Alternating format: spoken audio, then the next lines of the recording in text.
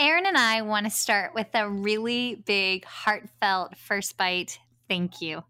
We have been so encouraged by your kind word, your messages, your glowing reviews of First Bite. This has been a labor of love for the last year and a half, and we are grateful for y'all being on the First Bite journey with us and supporting us because we work full time and this is a full-time gig on top of it. And we do it with joy because we understand that the world of early intervention pediatrics needs evidence in it.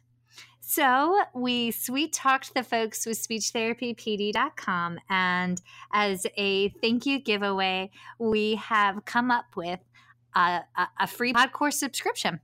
So once we hit 130 iTunes written reviews, we're going to pull another name out of the hat, probably with the assistance of an ever so handsome goose and a bear. And that person will get a free PodCourse subscription. So over 175 hours of continuing ed plus 19 new continuing hours each month. And there's a new episode every Monday, Tuesday, Wednesday, every other Thursday, and the short course 9 series long, All Things Ethics with Elise. And that's our way of giving back. So thank you. So please keep the reviews coming. We only have a few more to go, but once we hit 130, then we will pull that name out of a hat. Happy 2020. Thank you for joining us on the journey. And seriously, y'all rock. Thank you. Hey, so by now, I'm hoping that you've heard about the brand new PodCourse subscription that Speech Therapy PD has rolled out. For $79 a month, you get over 175 hours of ASHA continuing education with 19 new episodes a month. That's fantastic. Well, they want to make sure that you also know we have a brand new coupon code. So the coupon code is F as in first, B as in bite, followed by the number 20, FB20. And that brand new coupon code will give you $20 off the PodCourse subscription. So you get 175 hours of continuing ed plus an average of 19 new hours a month, all for $59 a year. And we cover everything from early intervention to schools to adults to ethics. So be sure to type in F as in first, B as in bite, and then the number's 20. Enjoy your coupon, or as my kinfolk say, enjoy that coupon.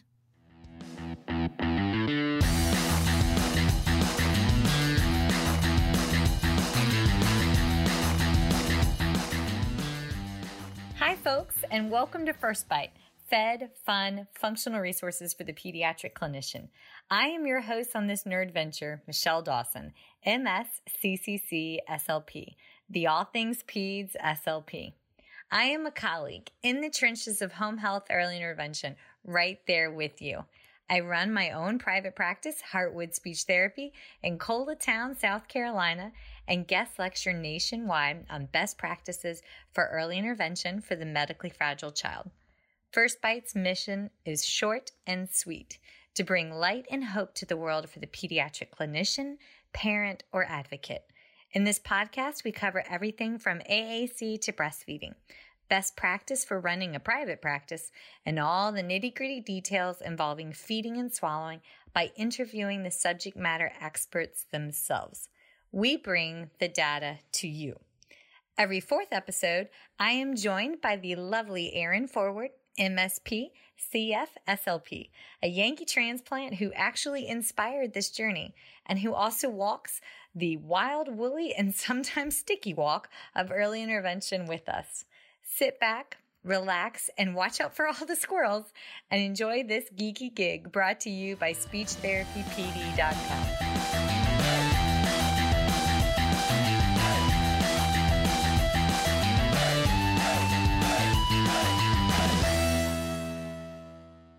So today's episode falls in the fun and functional categories, and I can hardly describe how much I absolutely love today's guest, Jill Eversman, MS, CCC, SLP. Not only has she personally given me an impromptu explanation about the quickest way to calculate percentages over coffee after having literally run into each other on the street, she's also had the fine pleasure of correcting several of my signs. And y'all, let me tell you the professional flops I have committed. It turns out that with a quick flick of your wrist in the wrong direction, the sign for ball can turn into the sign for some female anatomy, and the signs for nice to meet you. Well, um, let's just go with it's dirty and totally inappropriate. And yeah, yours truly taught several years worth of families and their special ones those signs incorrectly. I still can't believe I did that. So, phew. And thank you, Jill, for loving me through all of my failures. I appreciate you. That is self-deprecating and honest at its best. Okay. Also, my sweet friend Jill has stood by me through several state conventions and helped in planning our exhibit hall, which is no small feat.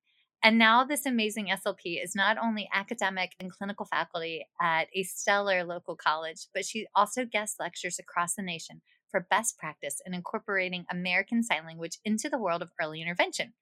I am such a fan of this multifaceted woman and grateful that she has continued to build me up as an SLP, as a mama of a little one who had a hearing impairment, and built our community of SLPs and their families up, all to support those that we have been called to serve. So, see, Jill, now you know why I was funny in the beginning because I was trying hard not to cry. I love you. Wow, So, that's a whole lot to live up to, Michelle. you're fine. You're fabulous. You got this. Oh, oh, my stars. Okay, so thank you. Thank you for coming on. Thank you so How much for asking me. I love talking about sign language and and early intervention and all things SLP, and it's a real privilege to be on here with you today. Thank you for asking me, Michelle. well, this is now my only one complaint is, woman, you retired from practice right when Bear, like a year before Bear qualified for speech therapy, and I was like, Jill, and you were like, woman, I retired, and I was like, "Ugh," but you gave really good advice all the way through, and you connected me with the most amazing people. So There are thank some you. amazing SLPs, not only locally but all around the country. So I know they did well, but thank you for that compliment. They did, yes, and I am which and he started actually at your college. He started Oh yeah. speech therapy over there. Yeah, his those lovely students and their former professor were the first one to get him rolling. Well, And great. luckily, yeah, that was and he's talking now. Good Lord, can't shut the kid up. Okay, so now you and I both went to the same graduate school at different times, but same grad school. Well, Um, I went there undergrad, oh, you went and there a undergrad. few years later, like 30, you came behind me as a grad student. Um, Not 30, but anyway, yeah, I was there undergrad, wonderful school, and then you were there graduate school, and I went to um, Towson for graduate school. Okay, so y'all, we're talking about James Madison University. So Yay! anybody Go out there, Dukes! go Dukes, and we all bled purple because we survived. So, how in the world did you get into the world of sign language for early intervention? Well, Michelle, I always knew I wanted to work with children who are deaf or hard of hearing. And so in college, I actually started as a math major, which is kind of unique in our field. And realized very quickly that was probably not the right path for me. And I'm so grateful that I had somebody suggest the field of speech pathology. And because once I started in that path, I really fell in love with it. I'm so grateful that I'm in this field. So I decided that's what I wanted to do, work with children who are deaf and hard of hearing, and took sign language in college at that time. And at that school, what was taught was more sign to English. So that's what I learned. And from there, I worked with children as a speech pathologist in a school for the deaf, and also later as a preschool program in a regular education school when we lived in Hawaii. I worked in the Maikai Elementary School in their deaf and hard of hearing classroom as the speech pathologist there with a deaf and hard of hearing classroom. Um, but like many of you have heard me know that my husband's a Marine, and so yay. and moving around, there wasn't always the job that was my dream job everywhere, but they sometimes turned into a dream job. So from there, I ended up working in public schools and got such a wealth of experience there, as everyone in the schools do. It's such a wide variety of ages, and you get to experience all different kinds of children and disorders, and really enjoyed that. And then I started as child find coordinator and worked with the 3 to 5 year old program exclusively for a number of years. What state was And that from in?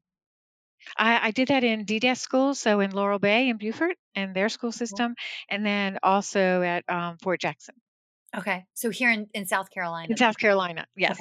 Okay.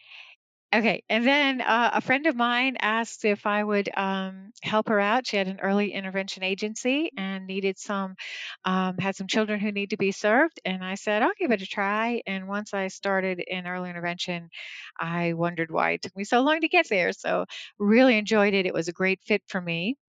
And as you know, and as our listeners who work with little ones know, um, sign language can be a great tool for children who are pre-verbal, minimally verbal, and nonverbal. And early in an early intervention, it often is a really good support for speech and language development. Yes. Yes.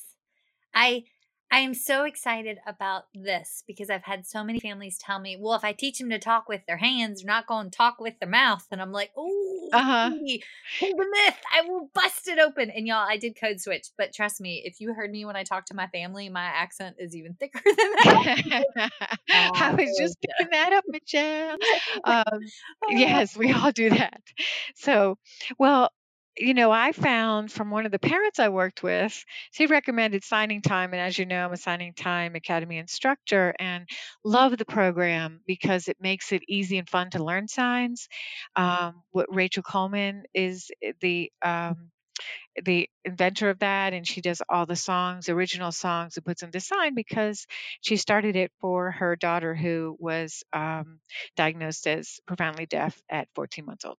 So anyway, I use that because it does make it fun and easy to sign. But I've also worked with many families, and when we suggest using sign language with their children, they also say that somebody somewhere has told them that if they sign with their child will never talk. And of course, that's not our goal. Our end goal is not that we have that we only encourage signs, but our goal is that we use signs to support or like as a bridge to speech, and the sign language is helping them communicate while they're learning to talk. Perfect. Okay. So to preface today's entire conversation, Okay. I just want everybody out there to know that this is our goal should be communication. And for some Yes. children, that is verbal.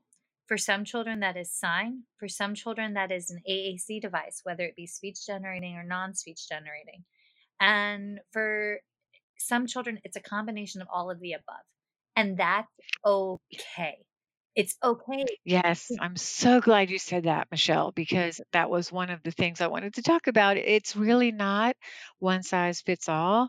And so signing is the right answer for many children, but not for all of them. And we also do, like you said, we'll overlap things to see what's best. What we want is the most effective, the best system for a child and their family. Yes. And what you'll find is that some children will choose. I have one little guy I'm thinking of right now. He chooses to sign with his family and he's verbal elsewhere. Or I had one little one that would sign with me, but use her speech generating device at school. And that's okay. Our goal is our goal is communication. I go about it, and a lot of us out there in the field will go about it from a total communication perspective, but it's letting the child choose their voice however it comes to be. So I've done so many episodes on AAC. I'm remiss that it's taken us this long to get here with you, but we're here now. But y'all, we're here now. So okay, so there's my soapbox of the day. But okay. So we'll roll right out the gate with our questions. Now, who is a candidate for using American Sign Language in speech therapy? Is it only for the children with a hearing loss? What about I'm thinking of my children that have had status post traumatic brain injury or a cerebral vascular accident like a stroke. Can they still use ASL? Who are the people we're looking for? I don't rule anyone out. Because I've seen how effective it is, we sometimes start there. But you do need to look at other circumstances. If it's not an effective way to communicate because of motor skills, then you want to find what's effective. But just because someone has motor weaknesses or paresis paralysis, that does not mean you automatically rule it out before giving it a try. Just like you don't want to rule out AAC devices of other types and just automatically go to the to whatever you think is in mind, what you want to do. Children and adults will both surprise you, and you want to find what works best for that client or patient. So, like I said, I don't rule it out for anyone to start out with, but it may be ruled out because you try it and realize the child has no interest in it. The child just doesn't. It's too abstract for someone. They don't get that putting your hands, your the crook of your knuckle and twisting it in your cheek means apple. They need something that is more visual as a picture, or they need to hear it, or whatever reason. But for some people, it's not the best option. But like I said, I don't look at a diagnosis and rule it out as something we don't at least try. Perfect. I've had I've had one little guy who status post 7 CVAs, and he had unilateral hemiparesis on one side and then Hmm. hemianopsia on the other side. And so the side that he could sign with, he could not see out of that side. But the side that would, and a lot of signs are two hands, like Yes. the sign for more. But you know what? That little guy, he learned how to bring one hand to midline and then would cross midline to reach his Yes. other hand that could not move. And I was like, this is absolutely amazing. It is amazing. I was going to give that same example because I had a child who had a stroke right after birth. And so, um, very little left side movement. And he would take his right hand and cross the midline, just like you said, to sign a two-handed sign and meet his other hand or arm. Or sometimes you'll see clients that use their leg or they use a table as a second part for a two-handed sign if they're not able to use both hands. Oh, no, that's amazing. I hadn't thought about using table or another body part. Yes. Well, Yes, you might see that. I should probably, knowing my history and track record, double check with you so that I don't inadvertently use a really wrong side. But Jill, expect a FaceTime call from me in the near future. That sounds good. Um, but I did want to address one thing, and that is signing with children with hearing loss. Okay. Yes. Okay. And I'm just as passionate as every other SLP that we want to help those children live in a hearing world, but I'm equally passionate that ASL is something that we need to be offering to more families, that it's not a negative, that it's a language, a true language in and of itself, and that it is a mode to communicate that children who are born deaf and hard of hearing can access from day one, even if they don't do it long term. It's a mode that they can access from day one. So that's not an opinion that's agreed upon all around the country. I understand that, but that since I'm the person here that you've asked, that is um, the philosophy that I wanted to address here today. Perfect. Perfect. I've had the pleasure of getting called in to work with some little ones that had hearing loss, but they didn't call me. And folks, I am not the hearing loss expert by any stretch of the means. I got called in because the hearing loss was in conjunction with the cleft, and they asked me to come in to work on like bottle latch and things like that. And knowing what little bit that I do know, and trust me, I've taken several of Jill's live classes and follow her pretty regularly. Um, uh, and she does teach for CEUs, and we'll cover that at the end. But well, you got to go see her. Also, man, I broke a sweat in the last class. Just saying, but, but I did educate those families to the incorporation of sign from the beginning, especially when what we were doing was centered around core vocabulary, such as eat and drink, because that was Right. and that's a high frequency word, core vocab, and something that little ones are really motivated by because um, most folks love to eat. So, yes. I'm raising my hand. Yes, me. Yes, yes. This is the course that I wish we had a video camera for, but as I am currently sitting in blue yoga pants with a Stitch shirt from Lilo and Stitch, definitely don't want to see my mother. Uh, okay. So then my next question is what in God's name is the difference of between baby sign and American Sign Language? Because like I've had so many families say, "Oh, it's okay, we're doing baby sign language," and I'm like, "Rar, rar." So help. Well, there's a lot of overlap in the two, but let me tell you my definition of the two. Baby sign, what I talk about when I say baby sign is the sign language programs, and they're really marketed. I don't think when they originally started, they're marketed for parents of children with special needs, but I may be wrong there. But they say you can sign with your child so they can communicate with you before they can talk. But some of the signs are modified to make them simpler. The only problem is that some of the modifications mean something else in ASL. So, if you have a baby, and you want to communicate with them before they're able to talk, so you start at 6 months, 8 months, and use baby signs, just the parents, caregivers, and the child.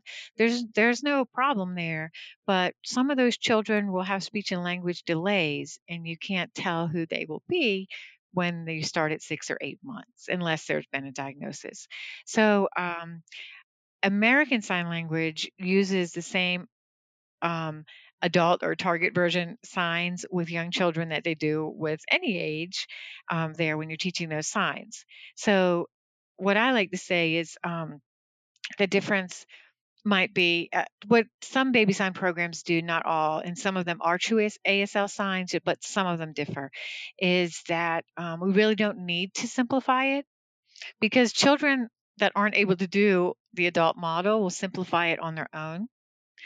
Now, I always recommend that the therapist, caregiver, and parents continue to model the adult version, but accept the child's version because that's just what we do for speech, right? If you say to a child, "Do you want a cracker?" and they say "caca," we don't start calling it a caca because it's simpler. We still say cracker, and we accept their version of caca while until they learn to say it the adult target model, right? Mm. I'm just thinking of Goose and Bear when they were learning to say fire truck. It did not Yeah, you fire there. truck. We definitely quickly corrected that because like, yeah, we Yeah, yeah, we'll get that one. But what I always like to say too is there are sometimes it's confused. I mentioned that I was a signing time instructor, but they do a baby signing time. They do those DVDs. Those are true ASL signs in that, but there are fewer signs. There's more repetition. It's at a slower pace. So it's for children from birth to 2 to 3, and then signing time from 3 to 8. So those are not baby signs, even though I know it sounds confusing, though it's called baby signing time instead of signing time. But the baby signs, like I said, sometimes they're the same as ASL, but there are some that change, and they might mean something similar or different if you do that simplified sign for a word and it means something else in ASL, then you have some confusion and you're no longer um, encouraging comprehension because if a child signs this and someone knows the other sign in ASL, it may not be clear communication. okay. So then, technical question: What Okay. is there? Okay, so I was doing working with a little one at a daycare and ended up doing somehow or another basically kind of took over the daycare circle time on Friday mornings when I was there. And Somehow, huh? yeah, somehow. And like I love circle times. Y'all, circle time is like one of my favorite things to do in the whole world. And so we're there, we're doing circle time, and the teachers were like so thirsty to learn more about sign language. And One of them had gone, she goes, "I was thrifting and I got this book." And so she showed me the book, but it wasn't American Sign Language. It was like Great Britain Sign Language. Oh, Um, no. I don't and I mean, was "Oh, no." All yeah, I'm saying is they're so different. okay, so that's what I was like, "Ooh," I was like, "Honey, I think it's like our version of English and like the Queen's English." And she looked at me like I had 3 heads and I was like, "No, no, no, like if you're talking in English in England." And she goes, "Oh, yeah. Oh, this is not gonna work." I was like, "No, this is not gonna work." So, but what about so there's like Like math. in British Sign Language, BSL, letters, from my understanding, letters are all two-handed, so the alphabet is done with two hands, whereas all of our letters are done in ASL, American Sign Language, are done with one hand. Yeah. Okay, but then that gets me to the next tricky part. Aren't there Okay. regional dialects within American Sign Language? Like, do they There are regional dialects. okay. And so you may have a variation, but the example that is commonly used is we have that in English, right? So someone says Coke, but they're up from the north, they may say pop or soda pop um, or soda, and we understand all of those words. Okay. So, like, but that's the same. So if we don't have to worry about there being that grade of a difference in regional dialect, that it's not impactful. Right. Just think of it as a spoken dialect, and it's not like another language. Okay. I've always wondered about that. Okay. That's a good question, but American Sign Language was invented in 1817. So talk about not having a lot of communication across the country, let alone having other countries join in and have the same signs. So it is a little more regional, but it's more standardized now. But it was very regional. Okay. All right. But when you talk about the British Sign Language, uh, American Sign Language is much closer to French Sign Language because of the influence of those who started it here. And I always say his name wrong because I studied French in high school, but I still do it Clerc, and I say Clerc, but that's not that right. But Laurent Clerc is my massacred way of saying his name. Dr. Gallaudet, Thomas Hopkins Gallaudet, found him in France, and he agreed to come back with him to start the first school for the deaf in Hartford, Connecticut in 1817. And that was the primary school for the deaf. And so from there, some of the graduates from that school would go around the country and open their other primary schools. So then there was a little more consistency. But before that, there were a lot of homemade signs and invented signs. Oh my God, that's a beautiful history. And wow, that's only like 200 years old. Yes. In 2017, when I did my presentations, it was great because it's 200 years old, but it's different when you like it's 202 years old. 200, oh, 203 now. It is 2020. Okay, get with the time. That math Um, major. Thank God you started there, hon. Oh, oh, my stars. Okay. All right. So the next question. okay. So I've had parents tell me that they haven't wanted to use sign language with their child as they were afraid that they wouldn't learn to talk, but would want to sign instead. I mean, even my own brother-in-law gave me grief when I was trying to like help my niece a little. And but what are your some of your favorite resources to assuage their fears and provide the data to them to support the use of American Sign Language? Good question. I will tell you that even though it hasn't not it's not a within the last 5 years, but the research that Signing Time commissioned, and that shows that children sign before they can talk, that it supports speech and language development. Children that sign often talk sooner than those who don't. All of those. So when I talk to parents, I do like to say, and I often don't like give them here are resources, blah, blah, blah, blah, blah, in APA format, but just telling them and knowing I've read it, I tell them that the research supports that signing children who sign talk sooner than those who don't, and it supports speech and language development instead of hindering it. And so some parents think they'll give it a try when they hear that. For some parents, what I say is, what if we give it a try for, like 2 weeks maybe? And if you still don't want to sign, we won't. And You know what it takes to get a parent on board, Michelle? A lot. No, it doesn't. It takes one sign.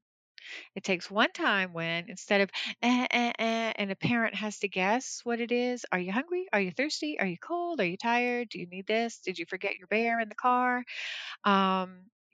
And it's a guessing game for parents, and it's frustrating for the parent and the child because the parent wants to understand the child just as much as the child wants to communicate to the parent.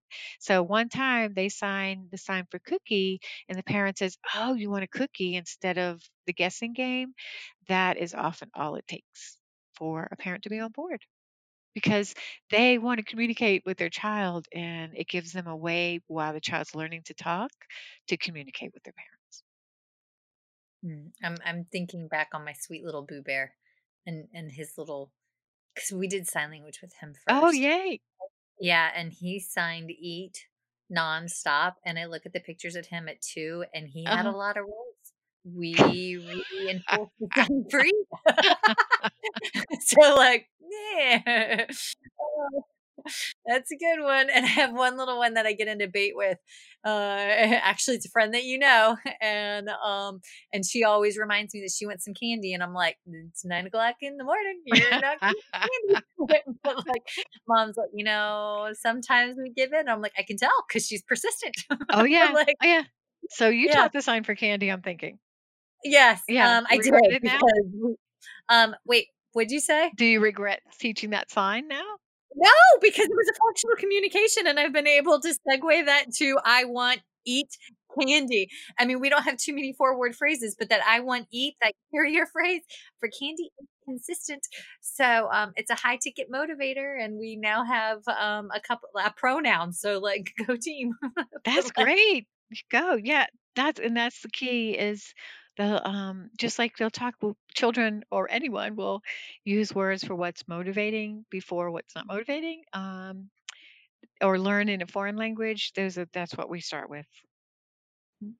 okay, so then a couple of thoughts, folks, when you're, looking for resources for this, be sure to check out the early intervention roles and responsibilities that ASHA has for SLPs. That's a really good resource. Um, they have, you can contact them for, and if you give me 2 seconds, I'll pull their phone number up.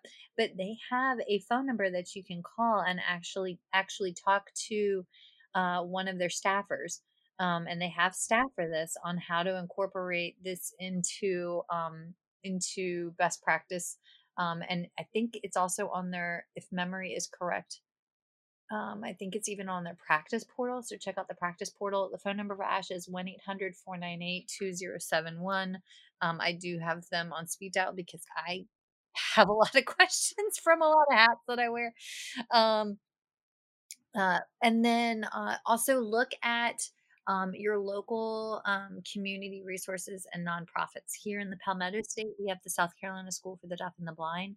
A lot of states will have a state designated school for the deaf and the blind. And then, Jill, there's a really good nonprofit that I can't think of in the Midlands. Oh my gosh, it just went out of my head. Mm. Yes, Better Beginnings. Isn't that it? Better Beginnings? Just beginnings. Beginning South Carolina. Okay, and they're a fantastic group, and Yes. they advocate. So if you're working with a kiddo who has a hearing loss, and say they're going to their transition from early intervention to their LEA and are told that they are not going to be assigned an interpreter or that they don't have sufficient staff, well, there's a problem with that. So reach out to your community supports so that you have advocates to assist this family in navigating the transition in front of them. Yes, and Um, they also just they educate from birth on and can yeah, help parents navigate, like you said, navigate this new world.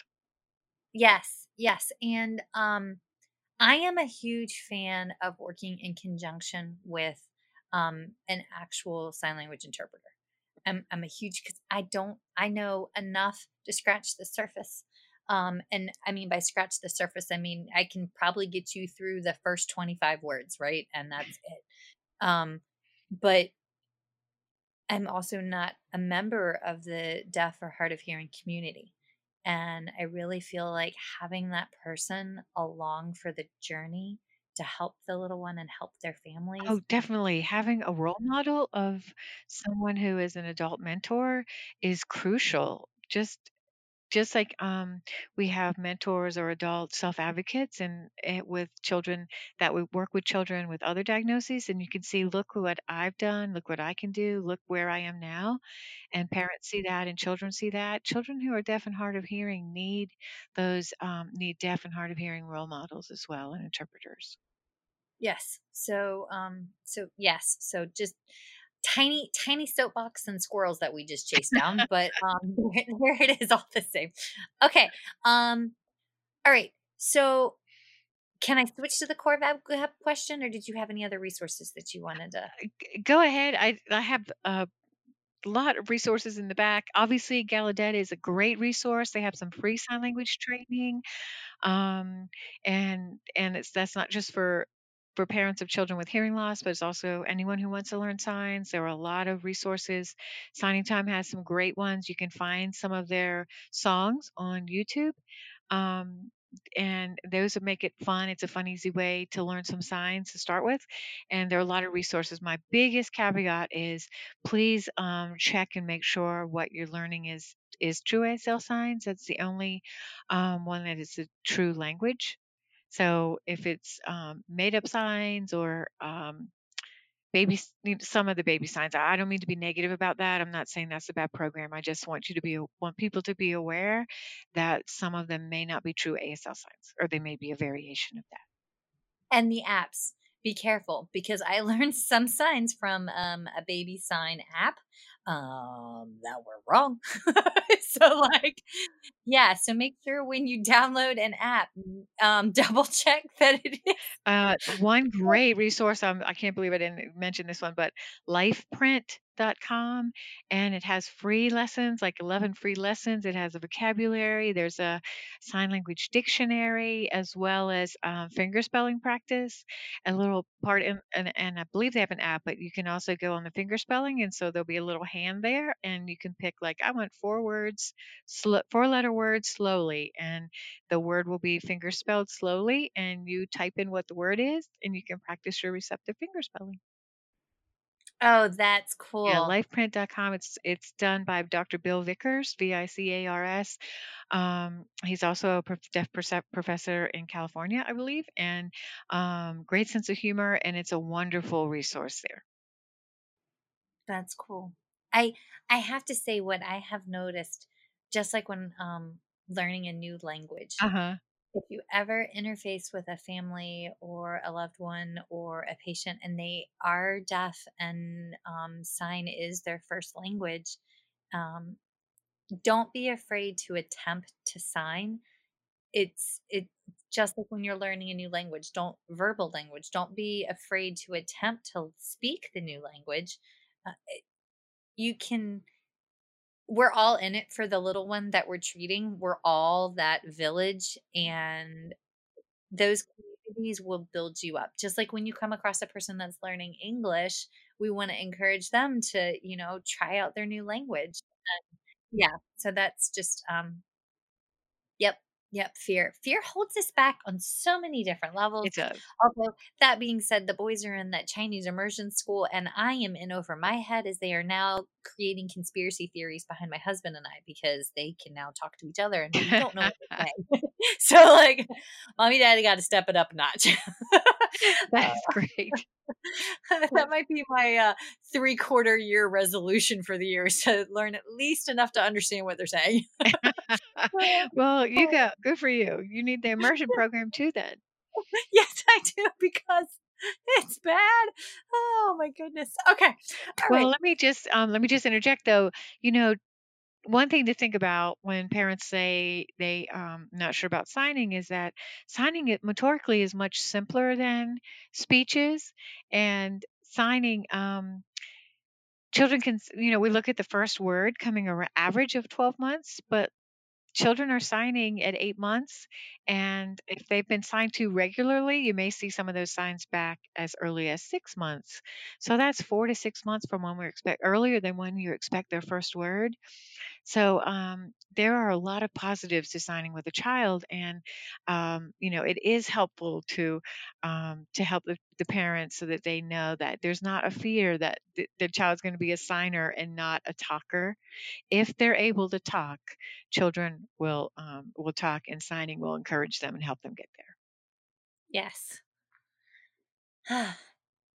I'm so happy that you're here. Okay. All right. Sorry, squirrel. What were your favorite core vocab signs that you introduce, and Well, why do one of you them start? is very controversial, so I'll do that. But like if they say, okay, give me four, I would say eat or food. And here I am doing them while I sign, which you can't see. Milk and the three more. And yes, that's the controversial one. That's That what I hate that sign. Oh my god. you hate it. No, you shouldn't hate it. Okay. I don't I well, my problem is in okay, so let me preface this. Okay. In our state, and please bear in mind that this is unique and every state's interpretation of early intervention is different. Currently, in our state, our family trainers are also identified as early interventionists, and they are responsible for doing a family training session 1 hour once a week. It does it does unfortunately result in over and I'm trying to pick my words here carefully.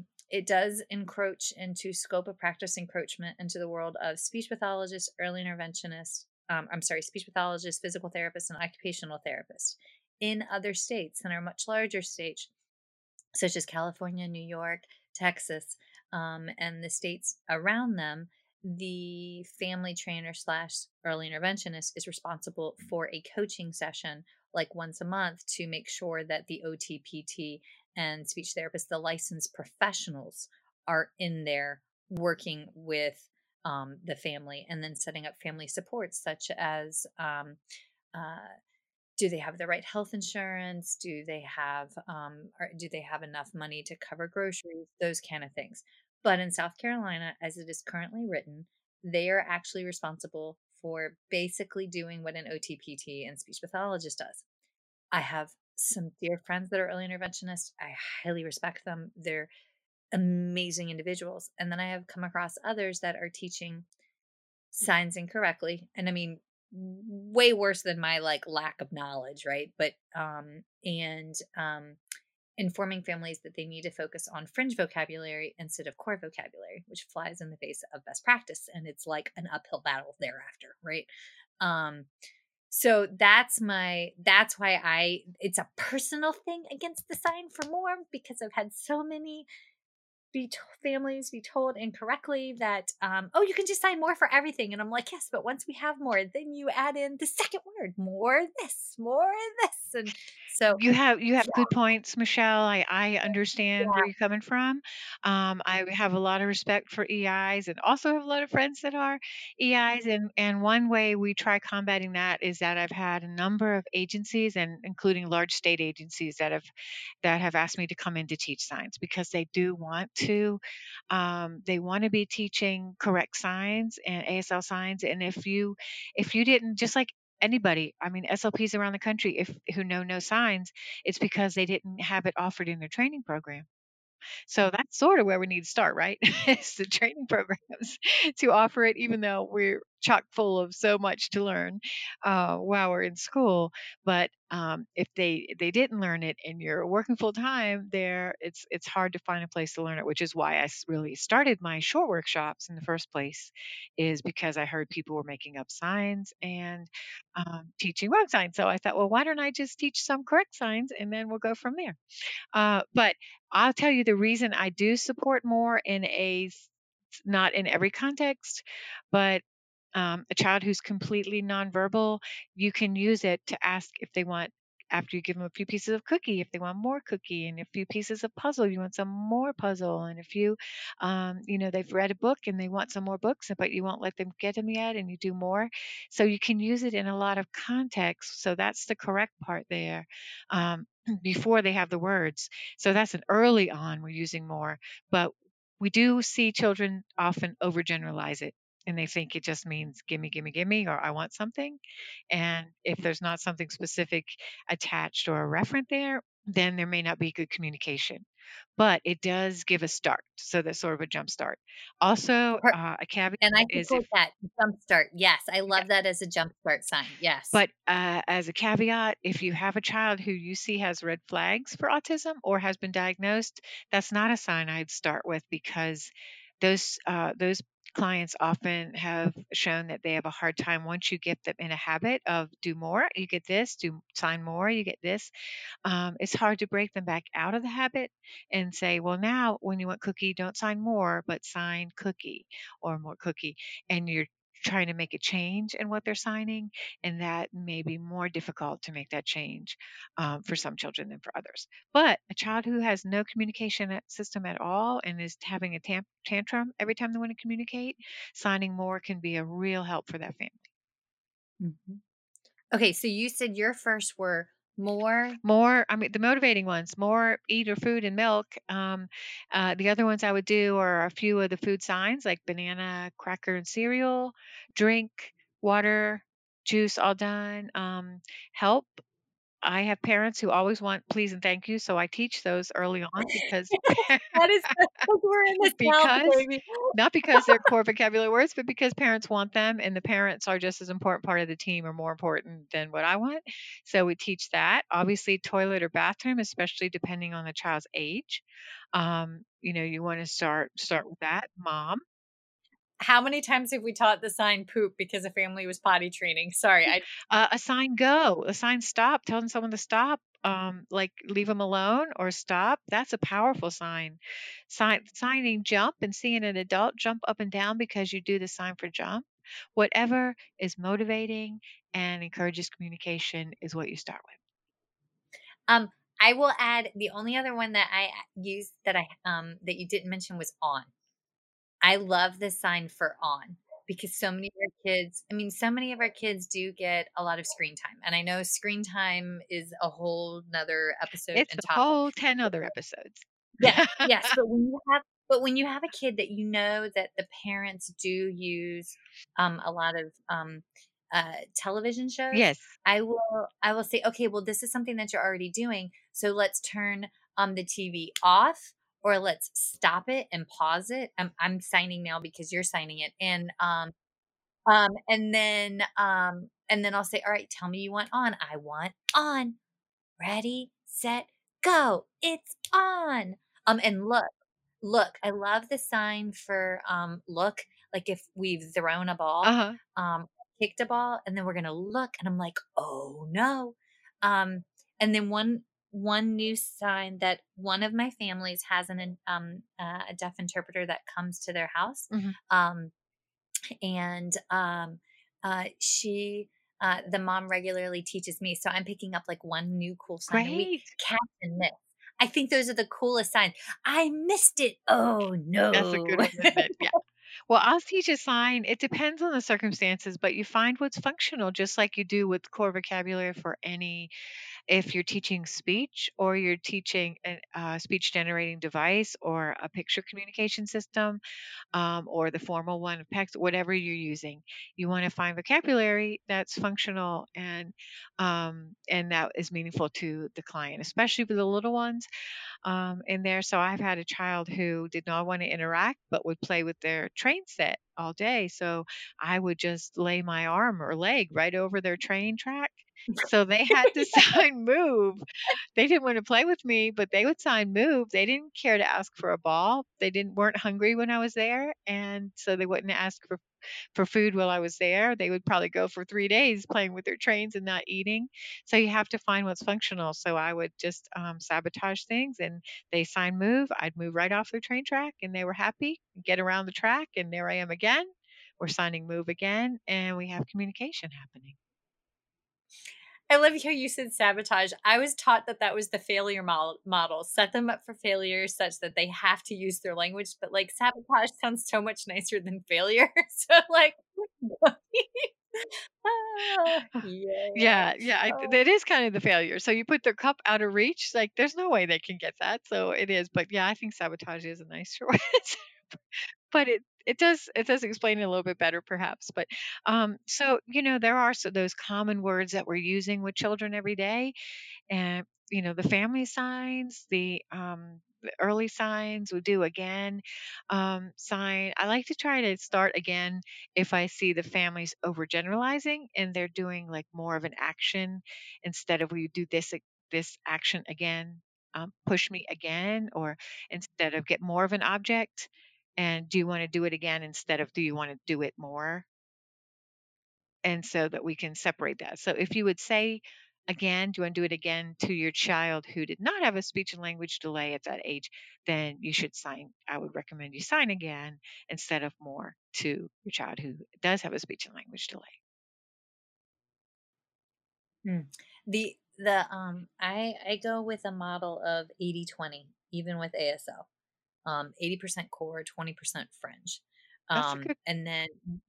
And then one thing that I have found that really helps, um, I have recommended for carryover, Hmm. because that's where we struggle. Like, we struggle with carryover, right? Like home exercise program, Right. getting them to getting a family or a caregiver on board, or if you're at a daycare, getting the daycare on board. Um, so I will have families film me on their cell phone, or I'll have teachers film me on their cell phone.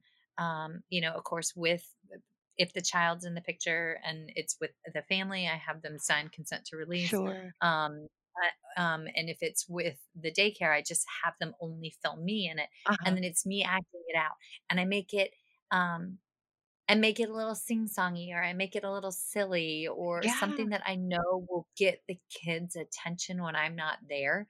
Um, and I've had, the families tell me, they're like, "Yeah, they ask to see the phone. They ask to look," and they'll sign. It's really funny because I think "where" is one of the greatest signs that was ever created, because it's a great question word. And so they'll always say, where shall," or like, my my nephew called me Mooshell. Granted, it was several times ago, but, like, "Where's Mooshell?" And so, like, That's great. yeah. Yeah, anything that does it, and I thought you were going to get into what you didn't, but that's a great idea. Is limiting the number. So some parent families, let's try these 3 signs this week, and for some families, this one sign for 2 weeks. And it's just adding this one sign consistently, as long as it can be consistent, and help whatever the family needs. And some ask for more, and they want more than that. They're just ready to go. But whatever works for the family to expose that child to sign in a consistent way makes for a good home program. And then the one thought I have on that is, make sure that the family's pace matches the child's pace. Hmm. Because I've seen where some families only ask for one sign, but the kid's picking them up rapid fire. So you have to kind of show to the family that the little one can do Hmm. more signs.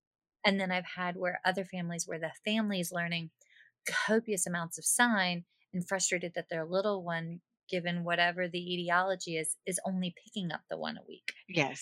Yeah. So It's a you balancing act, sometimes have isn't to, it? That's what we're yeah, always doing, is yeah. trying to see what the needs of the family are and the needs of the child and the client, and also figuring how to help them work together as well. Mhm. Nope, you're Yeah. absolutely correct, yes. Yeah. Okay. Alright, so we got, like, 8 minutes left. Yay. And I have, like, one more question, in the 8 minutes before we switch over to questions. So, what strategies do you have for when a colleague has come in and taught a sign incorrectly? That is a good point, but I say I like to think of it. What would you do if somebody taught your child um, a word in English incorrectly? And it's not just that they're imitating someone's dialect or accent. That's not what I'm talking about. But they taught the wrong word for it. You would probably correct them, right? I mean, you would correct your child so your child knew the correct word. If a colleague did, I like to be gentle about it. I'm not the, maybe I wasn't with you, but that was a different You were story. so funny. You sent me a text message and said, "Girlfriend, what is going on? You did X, Y, and Z." And I was like, "Oh, snap." And that's the Okay, deleted well, version of our blew text. my cover. Um, But that's because you know me. That's totally different. You know, when I it may be a one sign thing and it's a mistake. If I see that a colleague is doing over and over again, there's most of the signs. If signs are being made up, I just like to gently remind them that if you teach a child a made up signs, they're only going to be able to communicate with you or with the other person who knows whatever the sign system is. But if you teach them American Sign Language signs, they'll be able to communicate with anyone who knows American Sign Language. And that's the key. The key is not that the colleague may be teaching a wrong one. The key is the child. And will the child be able to communicate with a using a sign, or do you want the child to go out in town doing a sign like Michelle Dawson was doing? Doing So yeah, that's kind of the reason. If it was a little mild one, I probably wouldn't have gotten in touch with you. And we have the kind of relationship that I can give you a little text and say, "Hey, Michelle, you might want to not do that sign anymore."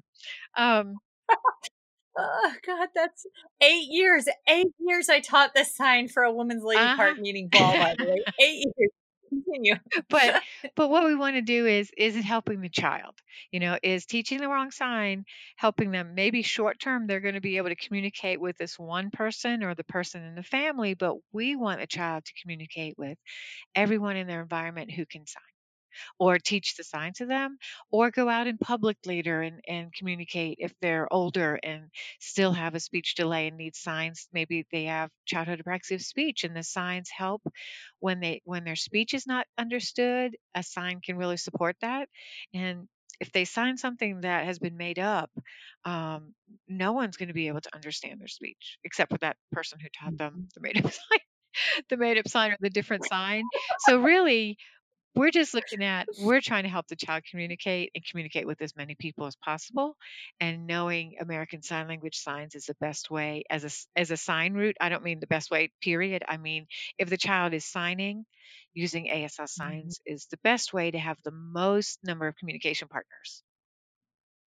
Yes. And it's a true Yes. language. So that's the one. Even though I do want to stop here and make this clear, that I do realize when I say American Sign Language in early intervention, I'm usually doing one sign or maybe two together. So it's not the language component that incorporates American Sign Language grammar and word order, sign order, and structure.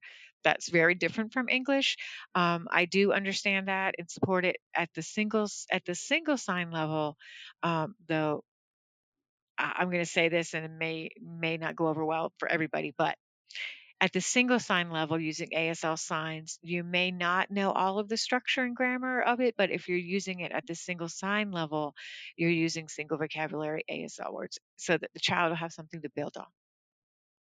I You said that perfectly. And but I mean that's how we all learn any functional language in general. You start with a word. And every language, regardless of where you are, throw a dart on a map, that language you have to start with, well, I mean, heavens to Betsy's, you have to start with, I guess, technically the phoneme, but then the word, and that's okay. It's a stepping stone. And yes. Okay. So, um, one thing that has helped me, because this is not my area of specialty by any means, it's just something that I love to do and I embrace it, right? Um, I strongly suggest that if you are new to the world of early intervention, or if you are um, just starting to incorporate ASL into your practice, then reach out and shadow a colleague who does this Good regularly idea. and see how yeah, see how they incorporate it into a practice. Like I've got some kids that when I walk in the door, they don't need me to sign. I have other kids when I walk in the door, I am signing one word utterances throughout the entire session. I've got one kid on my caseload that when I walk in the door, I am helping him work through his acquired apraxia speech with touch cues for that, and learning from the mother how to reach him in his preferred language with American Sign Language. So I am as much a student as I am the teacher in that, that's awesome. I love that. Oh my God, my heart, oh, it's so joyful. But also reach out to your community. One thing that Jill does that I love that's great is she has a summer camp for children that have that are It's using so sign much language, fun. and it's not restricted. It is, and it's not restricted to just individuals who have a hearing loss. It's individuals who are using sign and Or want to learn it. what is it, 3 or 4 years, or want to learn it. Yeah, yeah, and you've been doing it for like 3 or 4 years now, and I can fill a class, dude, because it You're the is best that referral source. important. But, like, I love it, and I have seen that the children that I add this in as a communication modality, or if it becomes their primary communication, they make the most Yes. progress. Yes, they're able to communicate and the speech comes along. But what I would say when you talked about learning it is and how to incorporate it, because you're right. It's like, well, how do I? It seems to me, it seems very simple. So if we have a ball we're playing with and we're saying ball, every time you say ball, you sign ball. And we have a little cow when Yep. we're doing moo, when we sign cow, say cow, you sign cow. And it starts out really that simply. Yes, yes, Um, and Yes, yeah, and also I'm going to do a little plug. I'd love to talk another time about using sign language in the school system because it also yeah, research shows that it helps with language literacy and spelling skills and how many of our children need additional support for those in those areas, and sign language can help with that. So yes. Oh, let's oh, let's do it for because I mean, August is gonna be here before you know it. Let's do it for the back to school special. Oh, let's have you come back. I didn't mean to commit to another one. I'm just saying No! I love talking about that. It's another part of my one of my workshops. It's what we do. We study a book. The college students, when we do that koala camp, they study about it and they learn and they're just amazed at the research that shows how it can encourage language literacy and spelling skills. But also we're looking at early intervention and early communication for today in today's Yes, session. but we have some transition there. So, all right, you're roped in now, Jill. It's you're done. Okay, I have to watch our time because we have to allocate time for questions. But before we switch to the live questions, if someone wants to learn more about the amazing benefits of incorporating American Sign Language into early intervention speech therapy, specifically if they're interested in taking one of your courses, how can they reach you? Where can they go? Teach us, lady. Well, let me just say direct connection to me is I have an email of Jill. My company is Speech Signs. So it would be Jill at Speech Signs, SPEECHSIGNS.com. I have a website and a Facebook page, Speech Signs, for both of those. SpeechSigns.com is the website. Um, and before I was overwhelmingly busy in the last month or so, I tried to do a sign of the day. That's not quite every day anymore, but I do like to share things on the Facebook page. So I have that. I speak with Motivations Incorporated, a wonderful continuing ed company that does live seminars, but they also do recorded ones. So they have webinars, and I have using sign language with children with special needs, or for healthcare providers. Or sorry, I might have changed the title. But anyway, I do a webinar, three-part webinar with them, which is total of 6 hours. And And all of these are ASHA yes, CEU yes, ASHA eligible, correct? eligible. Yes. Also, often have PTs, OTs, educators there. I also love being invited to speak at state conventions. I've been to some speech some speech state conventions and also the American Pediatric Physical Therapy, APTEC, American Pediatric Physical Therapy Association of America. Sorry. Anyway, I've spoken to librarians about how to incorporate signs into story time, and love doing that. So, just if you're interested, please contact me. I'd love to talk to you about how you can bring my presentation to your area. Awesome. And y'all, she's a hit. We have her at Skisha regularly. And she gives back to our local community and does a lot of trainings with at-risk and special needs families. And it's just wonderful. So Jill, I adore you. Thank you. Thank you. Thank you. Thank you. I'm going to switch us over to questions with the 6 seconds we have remaining. Thank you so much, Michelle. It's been a pleasure.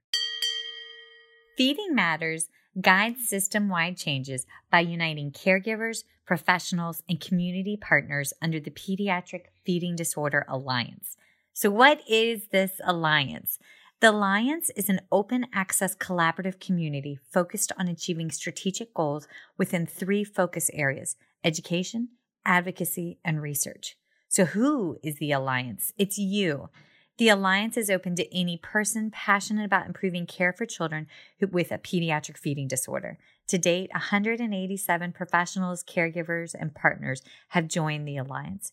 You can join today by visiting the Feeding Matters website at www.feedingmatters.org. Click on PFD Alliance tab and sign up today. Change is possible when we work together. That's a wrap, folks. Once again, thank you for listening to First Bite, fed, fun, and functional. I am your humble but yet sassy host, Michelle Dawson, the All Things Peds SLP. This podcast is part of a course offered for continuing education through SpeechTherapyPD.com. Please check out the website if you'd like to learn more about CEU opportunities for this episode, as well as the ones that are archived. And, as always, remember, feed your mind, feed your soul, be kind, and feed those babies.